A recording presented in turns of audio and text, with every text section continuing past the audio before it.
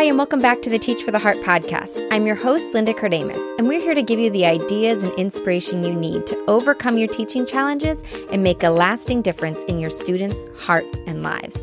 Today, we're going to bring you another special episode from last year's Rise Up Summit. This year's Rise Up Summit is right around the corner, happening October 21st and 22nd. So make sure you sign up. It's completely free to attend at riseupchristianeducators.com. That's riseupchristianeducators.com.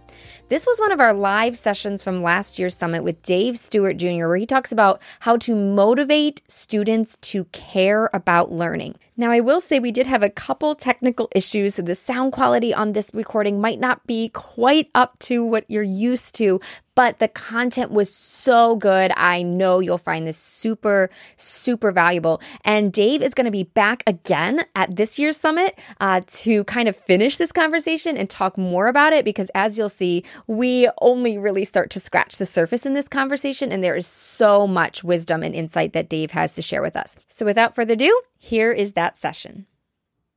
Thank you for being here, Dave. We're so excited for this session. Oh, so glad to be here and to be heard. Yes. We're very, very thankful. Yeah. All right.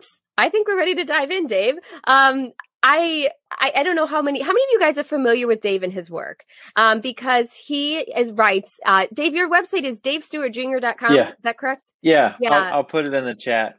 Okay. Awesome. You got to spell my name right. Oh, right. That's important. And I've been following your writing for a while, and you write so many thoughtful and thought-provoking things.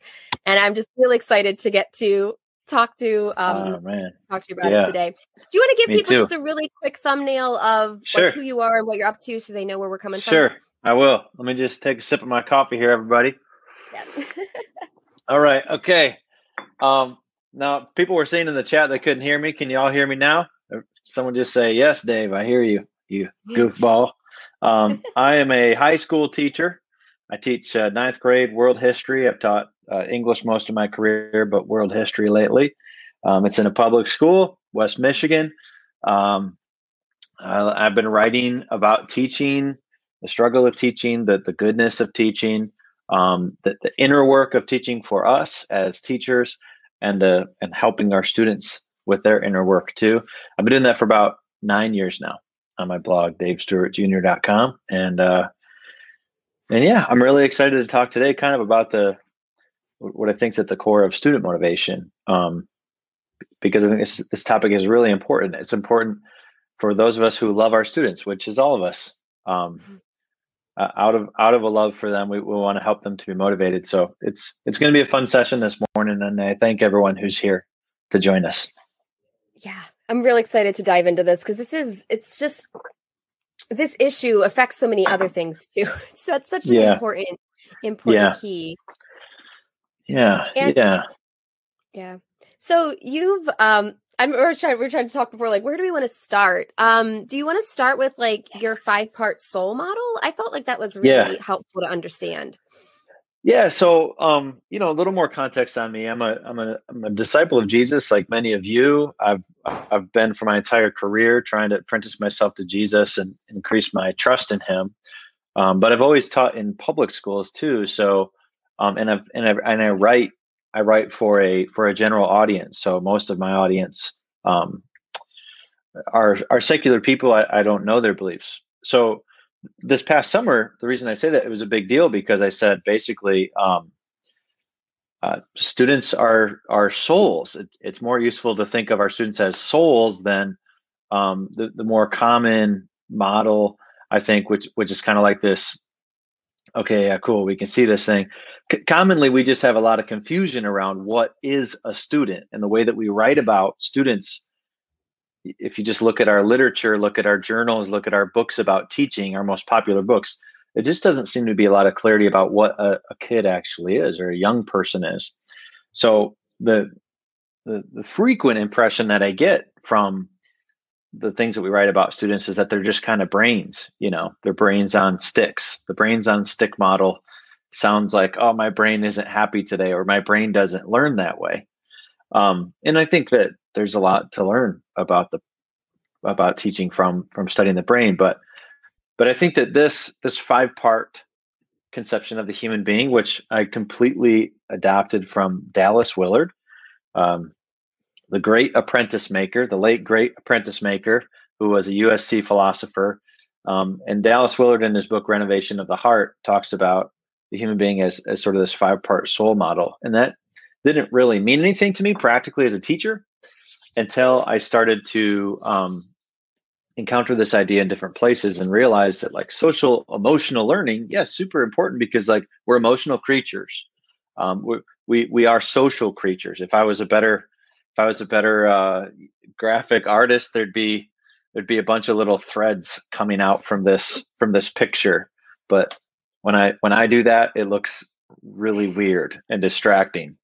But you know, the little tiny threads would be people that we are just acquaintances with. And then the really thick threads would be like the folks who we're the closest with. But there's a couple, Bill and Christy Gaultier, who wrote a book called Journey of the Soul. Anyone read this book? It's so beautiful. And in Journey of the Soul, they have this little innocuous statement where they say, you're not just a body, you're a soul. Your body is inside of your. Hold on, David. We just stopped. Okay, you're back. Sorry, we lost you for just a second, but you're right back. Okay. Well, I was just saying that we're bigger than our bodies, and so this seems super theoretical, but I think it begins to give us insight into what we can do about student motivation, because all of us are tasked primarily in a school setting with developing this aspect of our students. I think that this is an important point. I think that most parents are sending their children to school trusting that we're developing their minds. We're helping them to get better academically in the disciplines, understanding the disciplines and the arts. But like no one else is going to teach our students science. You know, no one else is going to teach my students world history. Probably. So this is like our primary job. All right. And it doesn't mean that we disregard emotions. I always tell people, I think we kind of need to try to be Mr. Rogers in reverse. Mr. Rogers was teaching really social emotional learning. Okay. But along the way, he would teach you about the world. He'd take you to an art museum or a bowling alley and show you how the bowling alley worked, or go talk to a musician. So we are teaching our students about the world. You're teaching them math. You're teaching them how to read as a little learner. You're teaching them how to public speak, teaching them how to run the mile in phys ed. We're teaching them about the world. And along the way, we can do social emotional learning and stuff like that. Like I'm not saying ignore that, but be like Mr. Rogers in reverse. Okay. But the place where we get really excited for this session is in this. And I think if you look at Jesus's pedagogy, it's all up in there. The path to growing the mind is the heart. And here I'm talking about the will, the executive center of the human being. And so that I think is a good place to start, Linda. You're right. So how do we influence that heart? How do we cultivate the conditions inside of that heart for young people to, like the title says, to care? When I was reading through this, it really resonated with me, in part because our website and our organization is called Teach for the Heart. And that is why we named it that in the beginning, because it was this recognition of true change happens on a heart level. And I like you said that you said it's not, when we say heart, sometimes that in like our context, we think, oh, emotion, like not as much, right. Like our center, our who we are. Yeah. That will, that center of our being. So I really was like, yes, I love this, but it is challenging though, then to it's one thing to understand that. Right. It's another thing to work that out. Right. So, and that's one thing, I mean, I don't feel like I understand it, it's just kind of a work in progress for sure. Yeah. So where do we go from there? Where do we go from here? Yeah. Oh, I love that so much. I think that one of the great things that the scriptures have given to Western culture is this idea of the human heart, the center of the will. Um, it's super interesting. It's not just knowledge. There's one point in the scriptures, I can't remember exactly where, but Jesus is being questioned by the teachers of the law. And these people know, like, headwise, they're masters of the scripture. They've got most of it memorized. And Jesus says to them, you don't know the scripture or God. You don't know the scripture or God. And he's talking about a knowledge inside of the heart, inside of the will. Um, so how do we cultivate the right conditions for the heart inside the classroom is where I think we should go next. So first of all, we need our students' hearts engaged. We need them signed up inside of themselves to do the work of reading or math or writing or whatever, because the only way to get better at anything as a human being is to do stuff, okay, and to do it with care. But if you look at most of our brothers and sisters teaching, most folks across the last 100 years, a lot of our emphasis in teaching has been on how to get kids to do work. How do we get them to do stuff? Even when I go and talk to teachers sometimes, any work, I can't get them to turn in any work. And it is important for students to do stuff, but the real holy grail, if you will, for motivation is how do you get them to do it with care? How do you get them to do it with care? And in a student setting, at the root of care is these 5 key beliefs, and you see these all across the literature for teaching today. You'll see these things mentioned or just implicitly alluded to. And so I kind of think of these as like a little mountain. And as we talk about some of these, I think we can get at real practical ways of thinking about how to influence them, Linda, like you said. So yeah, okay. Well, let's just making sure we're following here. So we're saying, like, we want our students to, the path to head is through the heart. And so it's not enough. Well, I mean, if students are doing it without care, I mean, I guess that's better than nothing. But like, if they're really going to succeed, they need to care. Right. It can't just be our care. They need to care. Right. So you're presenting your model, and I love this model for how do we instill that care in them, right? So these are all the different ways that we're going to be approaching this. And you call these the 5 key beliefs, right? Yeah. Before we get into, can you explain a second about that, like just why beliefs matter in this context? Okay. Yeah. A lot of the literature talks about like mindsets, like growth mindset, for example, it's on this slide right here. Here we go. It's the effort belief. Okay. But I think that this language about mindset is, again, getting back to thinking.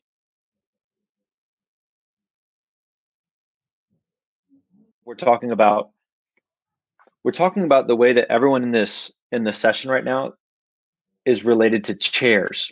Okay. All of us sit in chairs.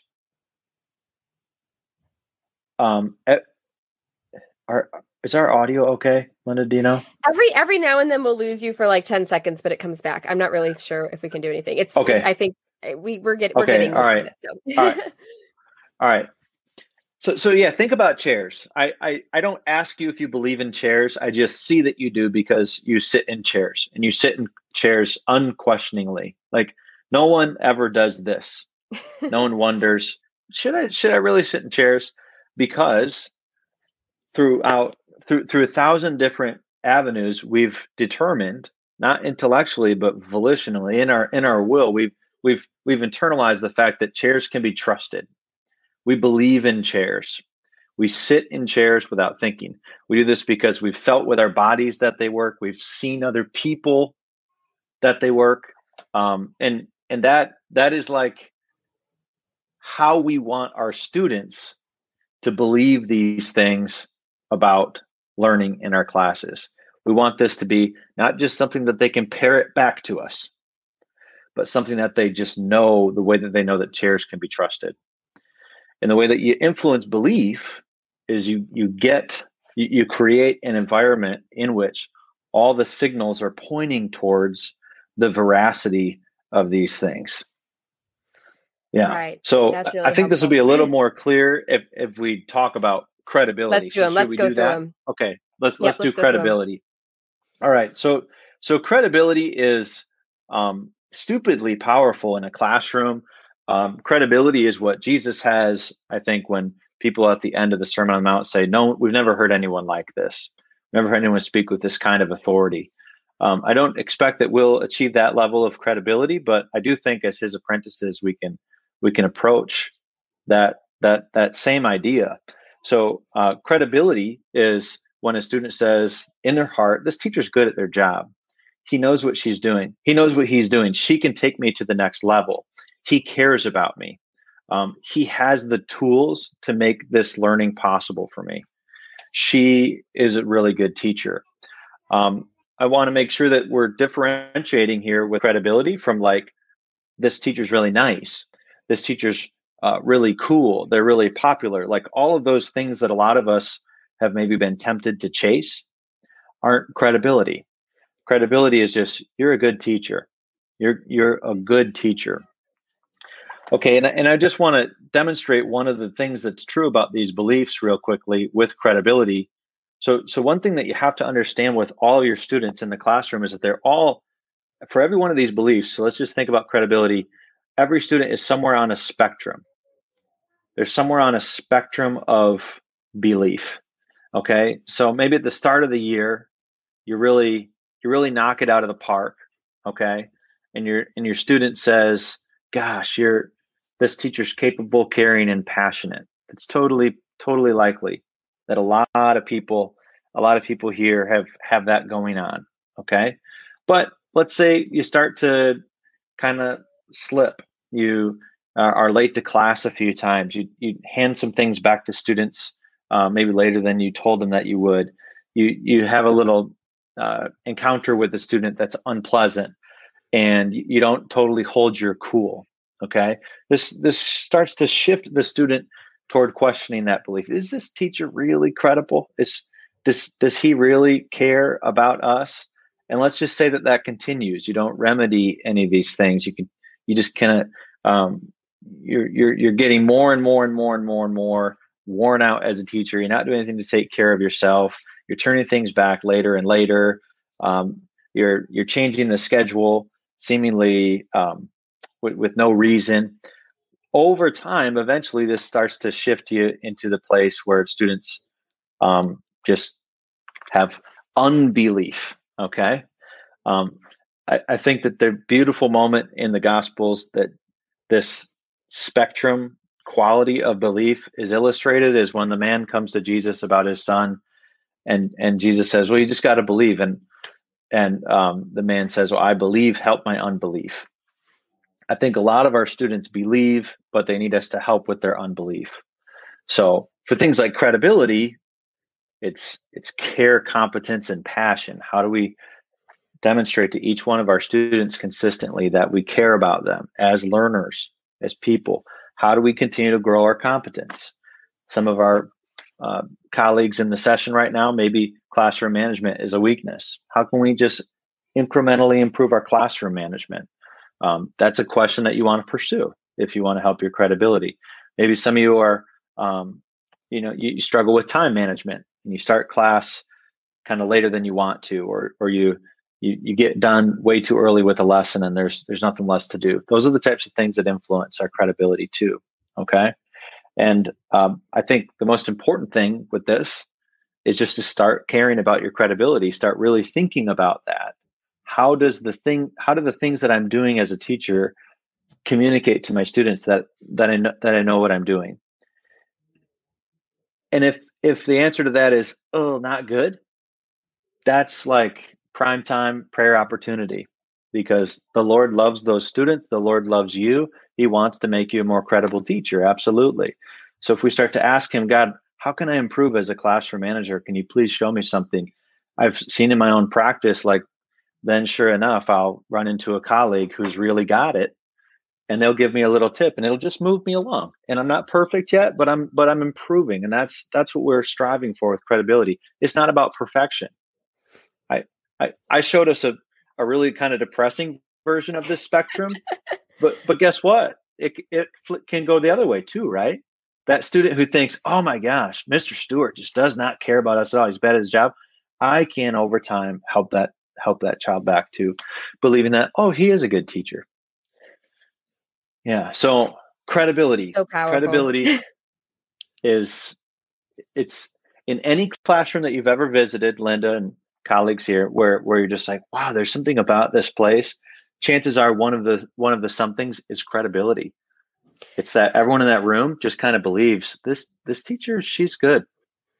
That's just, I love that you like bring this out, because I think this, when we all think about this, we're like, yes, this is so obvious, but it's, I don't know, like we don't really like you're the first person that's actually really like talked about this, because I mean, like I said, it's inside us. We're like, yeah, that's important. But just someone even just said in the comments, I never really thought about it. Just thinking about this is really helpful, because, and there's, like you said, there's so much that goes into credibility. There's that classroom management, knowledge of your subject, all these things.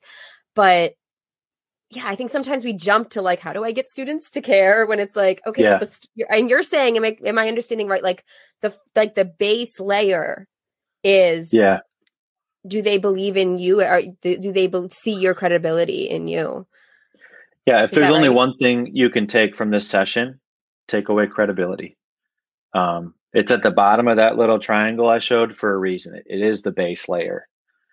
And I think what's really neat about it in a profession where we control so little, there's a lot that we control when it comes to our credibility. Okay.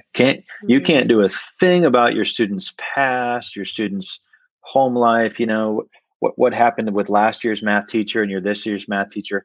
Can't do a thing, but you absolutely can think about care, competence, and passion. Care, competence, and passion.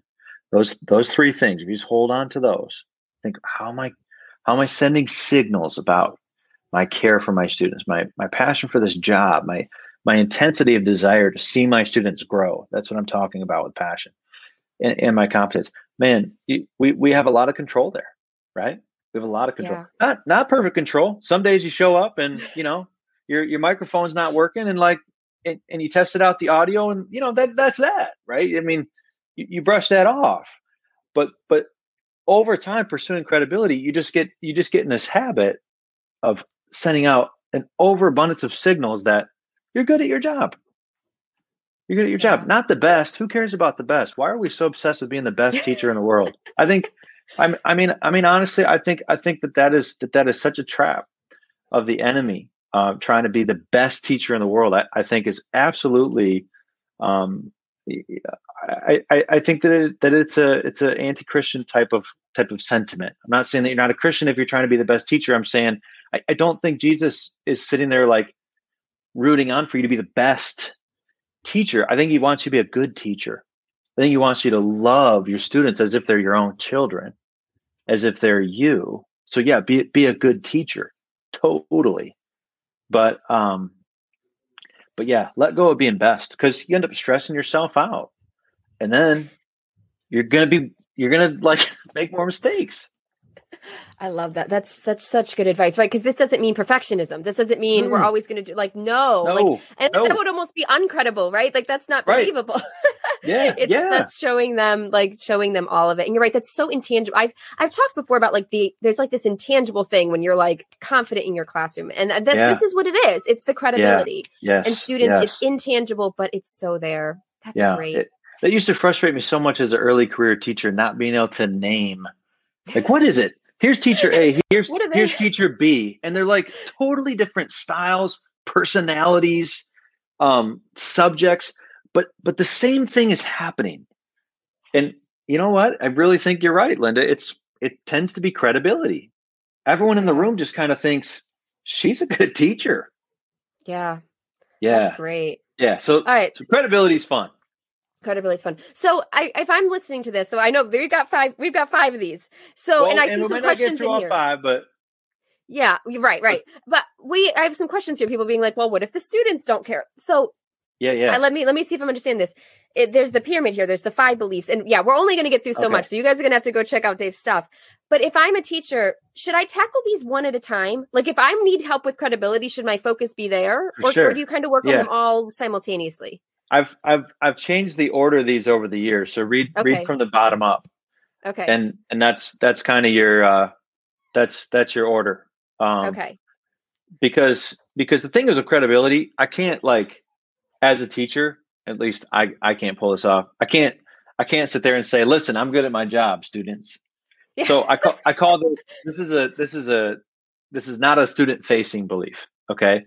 But all the rest of them are. So if we look at value here, this work is valuable. It matters. When I'm a credible teacher, I can speak to that.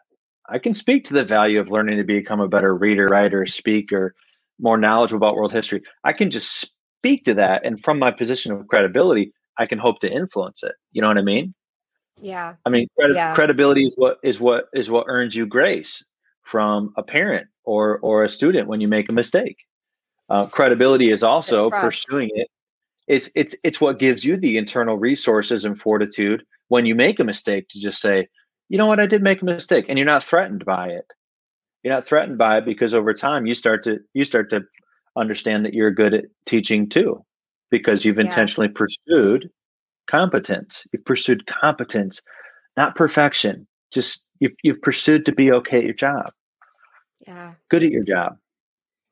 That's awesome. Did you say there was another question? Oh, there's some other questions, but man, can we talk about the next one? Can we talk about value a little bit? Yeah. We got to for sure get to value because that's really, really fun. And I'll just point out to everybody that on my blog, just write. I think we linked to some of these things on the session page too. I promise to only take 30 seconds, but like it's very easy to access. So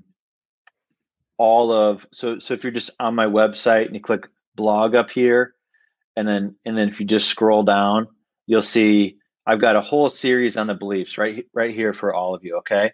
So yeah, we probably won't talk about efficacy or belonging, but I wrote a big old article, 3 things you can do to influence those. So I'm just saying, like, me and Linda got this all planned out, everybody. Like, we're gonna have a great conversation right now, but we got to talk about more to learn. Yeah, and what I really love about this is to me, the more I reflect on this as an apprentice of Jesus, the more it's like I'm learning how to love my students as if they were myself, because demotivation is painful. Human beings experience demotivating settings as pain. Okay, it's painful because I think as image bearers of God, that there's a certain level of autonomy, that there's a level of reward and meaning that we're just made to experience. And so we know that on this side of glory, we won't always experience that, but you and I as teachers absolutely can increase the degree to which our students experience that in our classrooms. And we can do it teaching mathematics, teaching science, teaching, 3rd grade readers, teaching physical education, teaching art, music. We can do it in that setting. And we'll really do it if we just get better at cultivating these beliefs. So let's talk about value. Okay. I'm getting myself on track. Let's talk about value. So value is this work is valuable. It matters. It matters. Okay. And what I always like to tell people, the number one thing to understand here is that I can boil credibility down for you. Care, competence, passion. I can boil that down. But value, you got to think about it as more like a rainbow. You got to think about the way that human beings arrive at valuing X. Let's just say reading Romeo and Juliet in 9th grade. The way that human beings arrive at valuing reading Romeo and Juliet is myriad. Okay, so some of them may get there because they think that they'll use it someday. Probably not too many of them. Some of them maybe the teacher does a good job of relating Romeo and Juliet to like teenage angst or relationships, and for some reason that catches them and they value it. Some of them, maybe there's something that the teacher's going to do where kids can volunteer and they can share Shakespeare with younger children. And so you want to really do good with Romeo and Juliet so you can share that. Well, that's pro-social purpose. Okay. Someone maybe just find the language beautiful. They find the sonnets beautiful. The monologues they think are just like, there's something about iambic pentameter that just strikes a chord in their heart. All right. Someone just think it's fun. It's fun to be in a room together, listen to this different kind of language. Teacher lets you in on some of those little jokes that Shakespeare's making. Okay. Maybe some of them like the autonomy of learning how to use this language, so now they can go home and do it on themselves. Some like because it's novel. My point is, there's just a lot of ways to arrive there. Okay. And I think this is a very important message for all of my colleagues in here and me. The best way to serve our students and love our students is to, as a teacher, try to paint with all the colors of this rainbow, all of the colors of this rainbow. Because what we tend to see is that many students receive the same old message again and again and again. I don't think I have the Charlotte Mason quote here, but Charlotte Mason was a English amazing champion for education in Britain back in like the 1890s, 1900s. And Charlotte Mason has this line where she says, teachers absolutely need to be good at helping students to be motivated. Okay. And then she lists a couple of different ways. And it's a funny quote because she says like duty is one of the ways. And I always laugh because it's like, man, I've never tried that one. I don't think that would work with my, 21st century kids. Duty, do it for duty.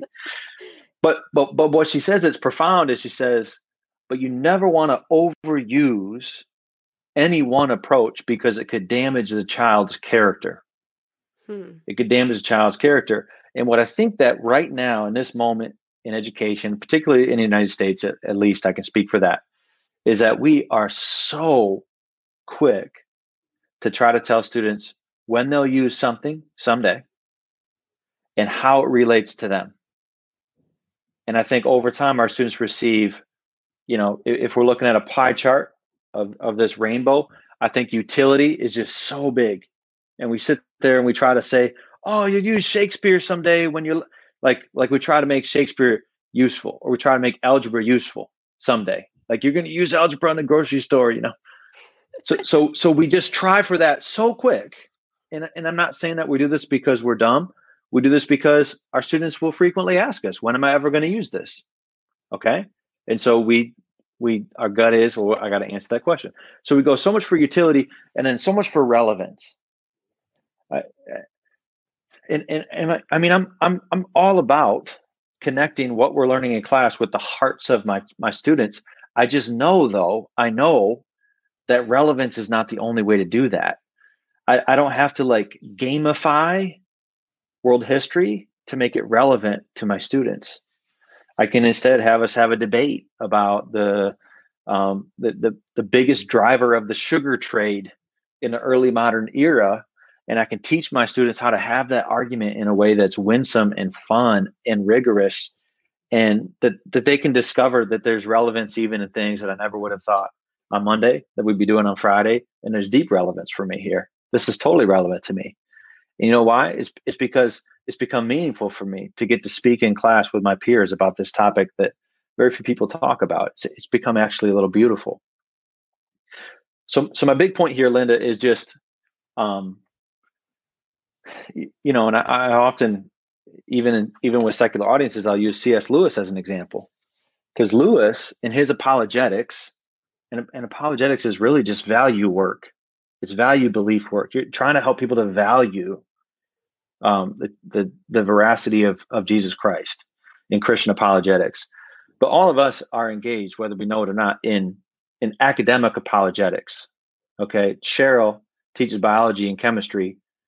Whether she knows it or not, does it intentionally or not, she's every day producing an apologetic in support of learning those things. Okay, but Lewis is the exemplar because Lewis is playing.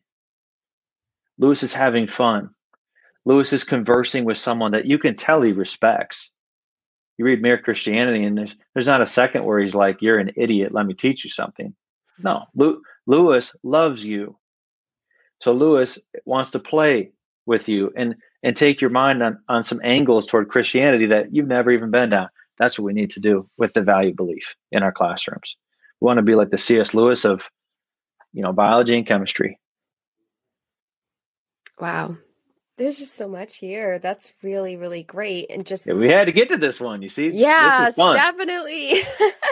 And just that takeaway of like, not like you said, make sure I'm understanding. It's not that we don't try to make it relevant or we don't try to show how it's useful, but there's so much more to this rainbow. Right, and if we can like, like just helping students see the beauty or see. Right. And what you're saying too is that like it might hit different people at different time. All of these might hit different people in different spaces, and it's not like a one size fits all thing, right? Yeah.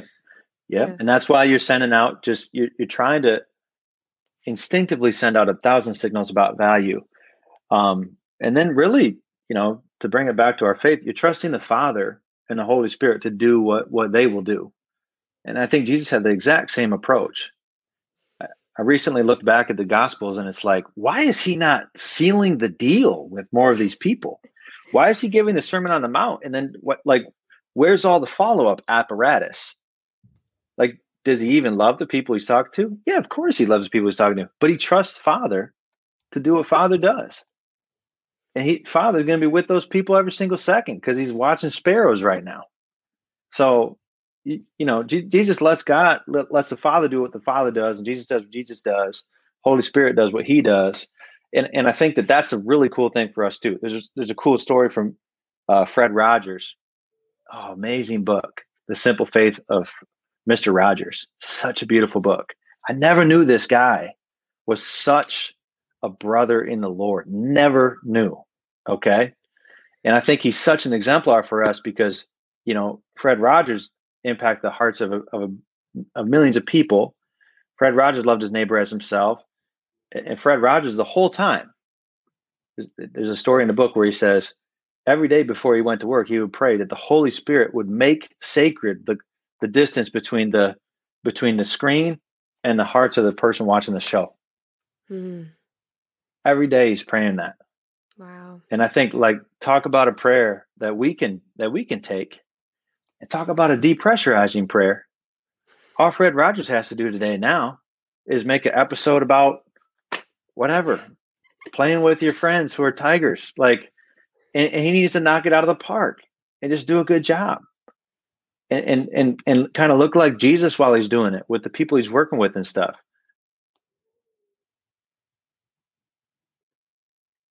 That's with the 5 key beliefs. I love the fact that I can't control if a student believes these things. I can't control that. That heart level of the student is their domain and the Lord's. I can't control it. But man, I can send out a bajillion signals. I can pray that they'll come to value their education as something that's fundamentally valuable, not just relevant or useful. I love that. So I don't know if other teachers' minds go the same place, but my mind goes, okay, I see this. This is really helpful, really beautiful, even just seeing this. What is this? How do mine is started? I always go to the how. So how do I start incorporating more of this? Do you have any recommendations on if I'm okay, I see these. First thing I would do is maybe print this out, so I can see them and they can be in my mind. That is do you have any other advice of kind of just first steps if I'm I want to, use more of the rainbow versus just one or two pieces of this? Okay. I'll give you 2 ideas, neither of which are mine. One is from Brian Stabnick in New York. He teaches in New York State. I forget where. He has a podcast that probably a lot of people listen to, Talks with Teachers. Okay. But Brian has this idea, and I forget even where I saw this, somewhere on his blog, but he calls it sermonizing. Okay. And it's funny because I don't know if Brian's a believer or not, but he calls it sermonizing. And for the last three or so minutes of his class, he teaches some kind of high school class. But notice it's 3 minutes long. He understands attention spans. And Brian will spend 3 minutes just taking a crack at explaining to students why this super old poem is worth reading today. And what he's doing there is approaching the value belief. So if you try the sermonizing approach this next week, and you try to do 2 minutes, do 60 minutes. You never want to listen to me for 60 minutes. Got something to say about today's lesson. They'll be intrigued if you approach that with just a little bit of gravitas. And you look at your printout, just like you said, Lenny, you say, okay, I'm going to try for pro-social purpose. And you just open yourself up to what the Holy Spirit might have for you to say about how today's lesson can help them to make the world better. That's all pro-social purpose is. Pro-social purpose is like a psychology term for the hyper motivating thing for young people of making the world better. Okay. And so maybe it's a story. You tell a story of someone, maybe it's some TED Talk you saw, maybe it's something that you heard on the news, maybe it's someone that you met this last weekend, and you just say, you know what, I was just thinking about today. We worked on writing, we worked on this math problem. It was really difficult, and it reminds me of the story that I heard this weekend. It's this individual who they were so concerned about, alleviating global poverty. That's one of the sessions here at Rise Up, right? There's something. Okay, I remember seeing that. Hunger Fund, yeah. Okay. So, and you know what? They told this story about how it was so hard at first to do that, and there were so many problems, and it really just reminded me of what we just did in class. I know that might seem kind of weird, students, but it really reminded me of that because you all just persevered on a math problem, and who knows what you'll persevere at someday. Drop the mic. Don't say anything else. That's another Jesus thing. Not go too far. He will explode your mind.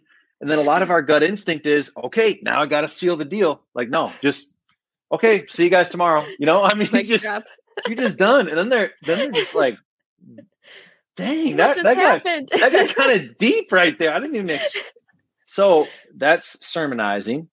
And that's a cool thing to play around with.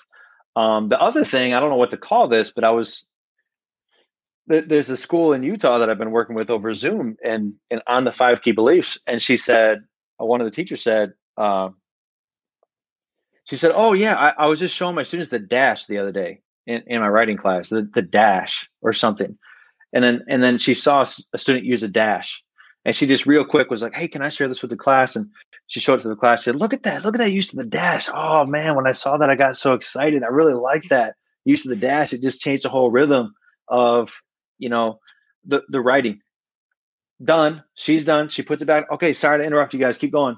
She says, I saw 2 other students use the dash that day who have never used it before.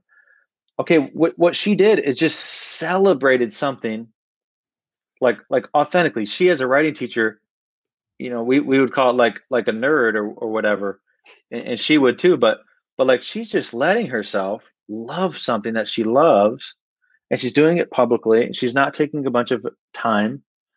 And notice the attention is not really on her; it's on the work. It's on writing, okay? Because in too many of our classrooms, the teacher is just like the center of the universe. We don't want that. Parker Palmer has this picture where he says the great classes are the teacher and the students are all sitting in a circle around a bonfire, and the fire is the discipline. It's math, it's science, it's writing, it's whatever. It's physical education, okay? This is what's giving us heat. This is why we're in a circle. This thing that's inherently good and beautiful. And so I don't want to be the center of my classroom. Dave Stewart, the center of his classroom. No. And that's not like a false humility thing. It's just dude, world history is way cooler than me. Like this way of thinking, these things that you're learning, these will be with you so much longer than me. I love you guys. Like, I want to keep in touch with you. Count me in on your life. Like, but I also accept I'm only a sliver of your life. I'm not trying to be any more than that. I understand my role. So I think those 2 things: celebrate something cool that you see. Okay. And sermonize. I love that. Brian Stabnick. Yep. People are asking, how do you spell Brian's last name? They want to look him up. Okay, yeah, that's a great question. Or the name of the podcast again? It's Talks with Teachers. I just put it in the okay. In the chat. SZTABNIK. Okay. Yeah. So you are gonna want to double check the spelling on that one. Yeah. Awesome. Wow, this has been so good. So good. I know, super fun. Yeah. Do we have time to dip our toe into the next one at all? Oh, we can dip a toe. 10 minutes. So, all right. We can probably dip. Dip a couple toes in there. All right. Let's get a couple toes in there. I like talking about this one too because the effort belief is really misunderstood. And as you're finding that, I will tell people, you guys, we linked to a bunch of stuff, and some people mentioned it here. Dave has amazing courses. His blogs, like we linked to a bunch of stuff on the session page, and it's all on his website. So if you're like, I want more, go to his website, get on his email list, and honestly, get on his email list, because then you'll, like, every week you'll get one of these. It's really great. So anyhow, okay, sorry, little interlude there. Let's effort. Yeah, please do. And I've been putting videos on YouTube twice a week lately, so you can find me on there too. And they're short little encapsulations of the things that I write about. Okay, all right. Effort belief. The key thing to understand here is that it's growth mindset, but not the way most people think about growth mindset. Okay. I think psychology has contributed a ton to our profession and to this world. I love psychology, but this idea of a mindset, it sounds like some sort of magic button. All that you're doing with growth mindset is you're trying to help a person to believe that they have room to still grow, and that growth is possible. Okay, so you actually tend to have students who struggle with the effort belief on both sides of the spectrum of ability in your class. Yes, the students who are low in your class, maybe they're not as good of a writer as the other people in the class, whatever. Like, yep, a lot of times those students will not think that their effort is ever going to pay off and make them better. Okay. But also some of your more advanced students can believe this too. And they can kind of think that there's no more room for me to grow. And so the best thing that you can do for growth mindset, for effort, the effort belief, is first and foremost, make sure that everyone understands what good effort looks like. And for this, I will turn to someone much wiser than myself, John Wooden. I'm not going to read this to you, but I want you to understand that this is what John Wooden would do on the first day of his basketball practices at UCLA. John Wooden would take these college athletes, nationally recruited athletes, been playing basketball since before they could walk, probably. And he would teach them to put on their socks and their shoes. And he would do this with a very laughable level of detail. It's laughable to me, but he was serious when he did this. He was not this wasn't a gimmick to him. But you can't permit your socks to have wrinkles around the little toe where you generally get blisters, or around the heels. Like, this guy is going crazy in depth on how to put on socks and shoes the first day of practice. Okay, what he's doing right there is he's making sure that every player on that team, from best to worst, understands all of us need to attend to the details. No one's above it. No one's below it. Everyone in this room will get good, solid instruction. I'm not going to waste your time. I don't think he taught this lesson ever again. Okay, but everyone will get the fundamentals for what you need to be successful in here. And he'd build from there. So my question to teachers is always, what are those things that you wish all of your students did very well? Me, I wish students studied effectively. I wish students would take notes on purpose, because they're trying to learn, not just because I told them to, not just because you're supposed to do it in this format. I wish all my students would ask questions when they're confused. Okay, so each one of those things then needs to be something that you and I teach explicitly, model again and again. And this is not in a way that we're trying to be boring. All right. No, none of us should be proud of making our students bored. Some things are boring. Okay. And that's just true. But like, when I'm modeling my students how to take notes in my class for the 15th time, I'm not like, I'm trying to be lighthearted about it. I'm trying to say, okay, right here, what are you all writing down after this little clip that we just saw on the screen? All right, here's what I wrote. Here's why I wrote that. But I at this point in the year, 9 weeks in, I can tell you all my students are way better at taking notes than they used to be, because we've used class time where we're learning things. We're learning things about world history. All right. I'm not having them take notes on random stuff. It's on stuff we're learning this week. But as we're learning that, I'm teaching them how to take notes. So now they know how to take notes. And we I think if you want all your students to think, if I work hard at this, I'll get better. I want, if you want all your students to think that in their heart, here we go, then one of the first things to do is make sure that that's true, which means that you have to make sure that they're working hard in the right way. Okay. Because there's a lot of bad ways to take notes. Right. Smart effort. But we shouldn't assume our students know how to do smart effort. And that's not like a me insulting them thing. It's just I'm just going to make sure, like John Wooden, mad respect for his players. He loved his players, but he still taught them how to put in their socks, which is ridiculous. This is a really, I want to just magnify that point you just made, though, because I do think this is like a common error. And it's like you just pinpointed it, where we want our students to try and improve, but we don't give them the knowledge and the tools to do it the right way. We just think like they should know, or they should figure it out, or like maybe we just doesn't even occur to us. And I see this error so often where it's like, where kids are like, I want to do better in math. I want to do better in history. I'm trying, but I don't I can't figure out what to do to be successful in this class.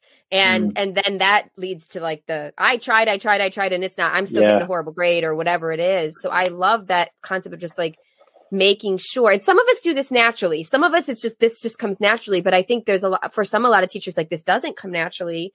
And so you're saying like, really think through, what do students need to do to be successful, and then teach them how to do that. Yeah. So that they're doing that. If you're like, why don't students do this? Did we teach them to? Did we show them how to do that? That's really powerful. Yeah. Yeah. I think Jennifer asked a related question here. She said she's had a student say, you're a good teacher, but we're a bad class. How can I help them realize that they're capable of learning if they acknowledge that I'm a good teacher, but my students still believe they aren't just capable? That they just aren't capable.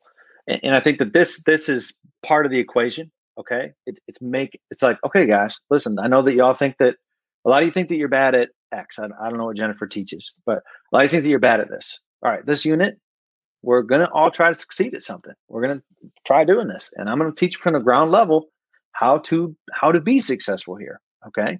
So that's where Jennifer just needs to break down. What are those specific things? What are the socks and shoes of her area? But then the other side of what her students may be getting at is they think that they're a bad class because they haven't succeeded.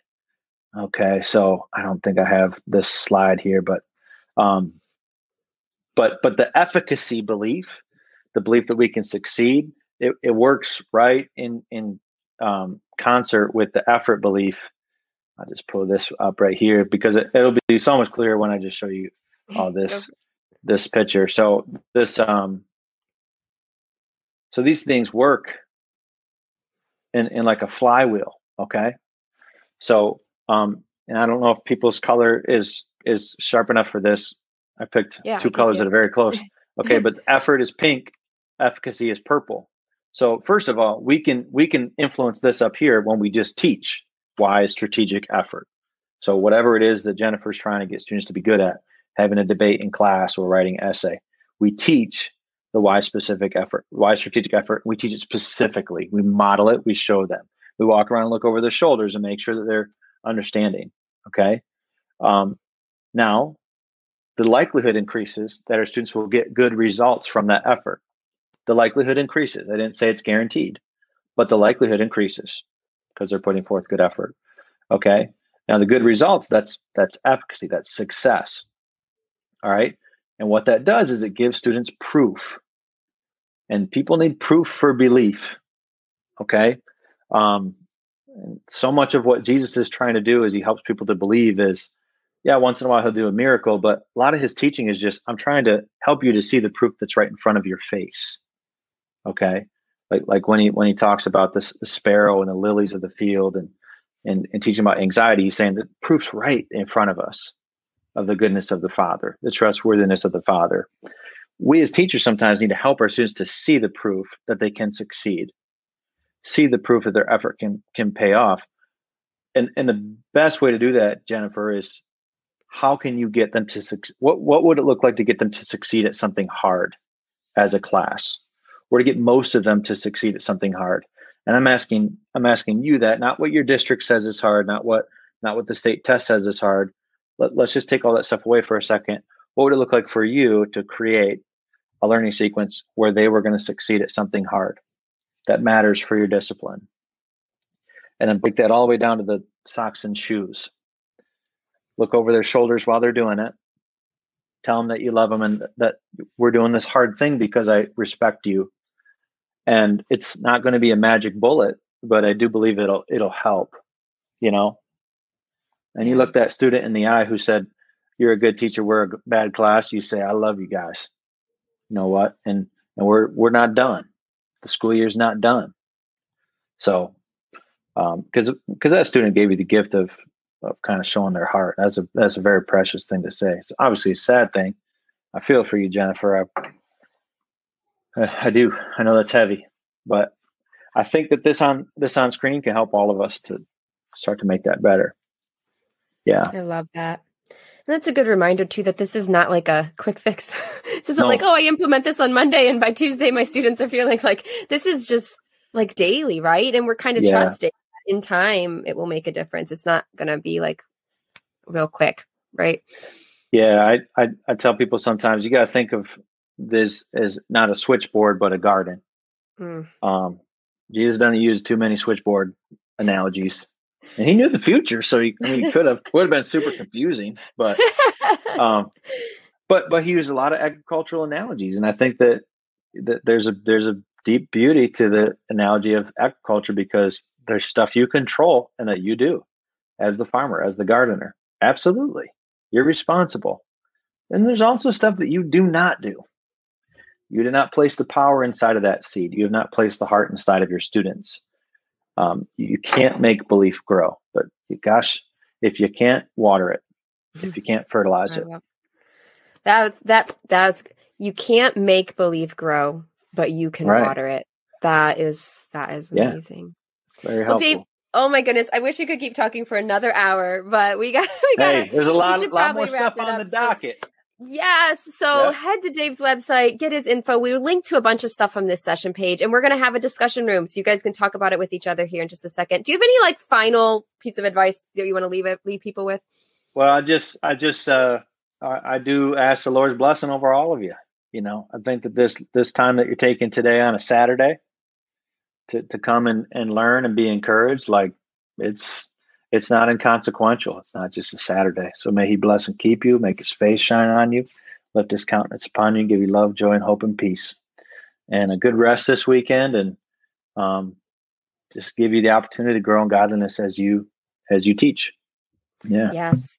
I hope you guys enjoyed this session with Dave. As I said, it's so full of so much wisdom and insight. And Dave will be back again at the Rise Up Summit, October 22nd, actually, on Saturday. He'll be here live to continue this conversation. We're going to be focusing in specifically on the beliefs of effort and efficacy. That is helping students realize that when they put in hard work and smart effort, that it pays off and that it's worth it. So definitely you won't want to miss it. It's free to attend. Head to riseupchristianeducators.com to sign up for free. If for some reason you cannot make it during that weekend, just so you know, there is going to be an all access pass available that you can purchase for just a small amount that you can then keep access to all the recordings and watch at your own pace. So once again, it's completely free at riseupchristianeducators.com. But if you want to purchase the all access pass to keep access to all the sessions, that will be an option after you sign up. So I just want to let you know that that is available as well. And I hope you will invite your friends to join you so that you can discuss what you're learning together. riseupchristianeducators.com. Well, thank you guys again so much. I look forward to speaking with you again soon. In the meantime, keep growing, keep trusting. You really are making a difference.